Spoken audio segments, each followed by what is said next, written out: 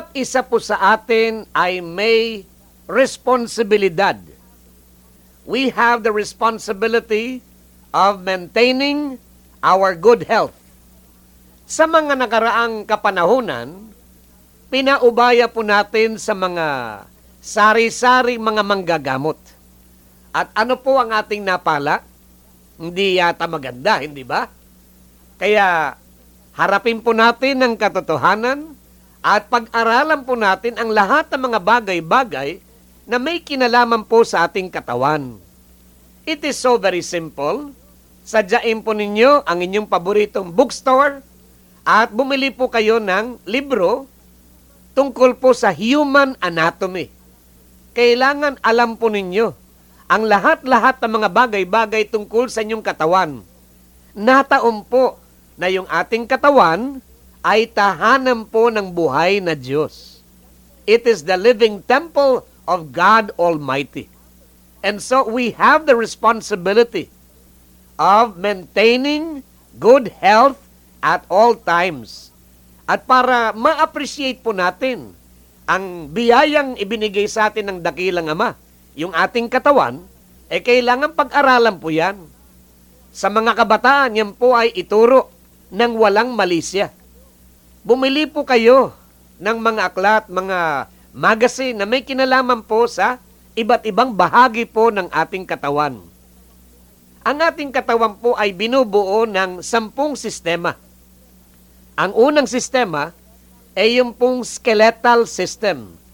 Yun po ang ating bungo at lahat ng uri po ng mga buto.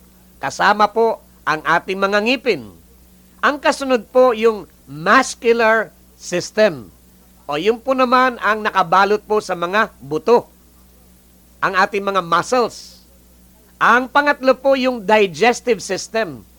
Sa pamamagitan po ng digestive system, yung ating kinakain po ay nagiging bahagi ng ating katawan. At yung mga hindi na po natin kailangan na mga bagay-bagay, inilalabas po natin sa pamamagitan ng digestive system. Ang kasunod po, pang-apat, respiratory system.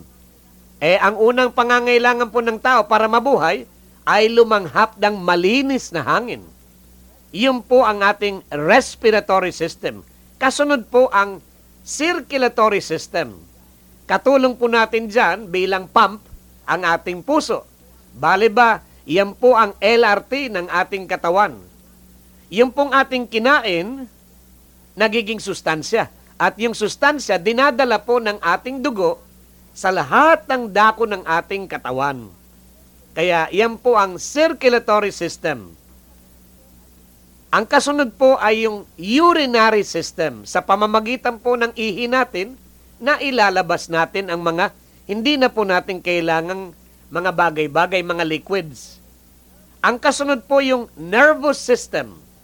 Yan po ang telephone system natin, para bang PLDT ng ating katawan.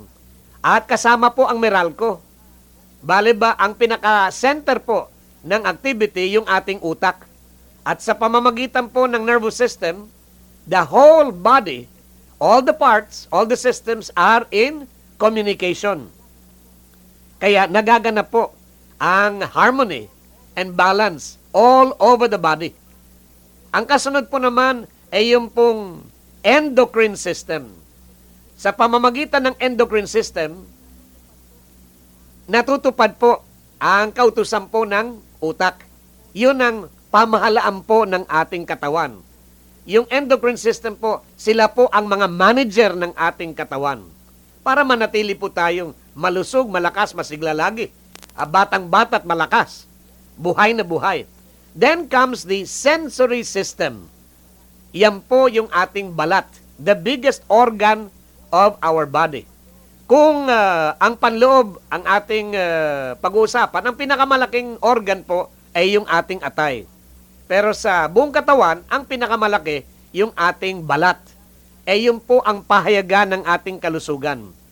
The sensory system, kasama po riyan, yung ating mata, yung ating tenga, ang ilong, ang bibig, at ang pandama, the skin.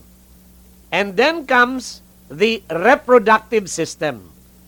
Ang reproductive system po naman ay ang pamamaraan upang maituloy po natin ang lahi po ng tao. Yan po ang sexual intercourse. Yan po ang 10 sistema na kailangan po ninyong malaman. Kailangan mapag-aralan kay bata, kay matanda, kay lalaki, kay babae. Katawan po ninyo yan. You have to take the responsibility of taking good care of yourself. Huwag na po ninyong ipapaubaya sa mga manggagamot katulad po sa mga nakaraan. Sadyain po ninyo ang inyong mga bookstores. Get yourself some simple information about human anatomy. Kailangan alam po ninyo, nasan bang utak ninyo? Nasan ba ang puso ninyo? Nasan ba ang inyong adrenal glands? Nasan ba ang inyong tiyan? Nasan ba ang atay? Ano ba yung pali? Ano ba yung lapay? Kailangan malaman po ninyo.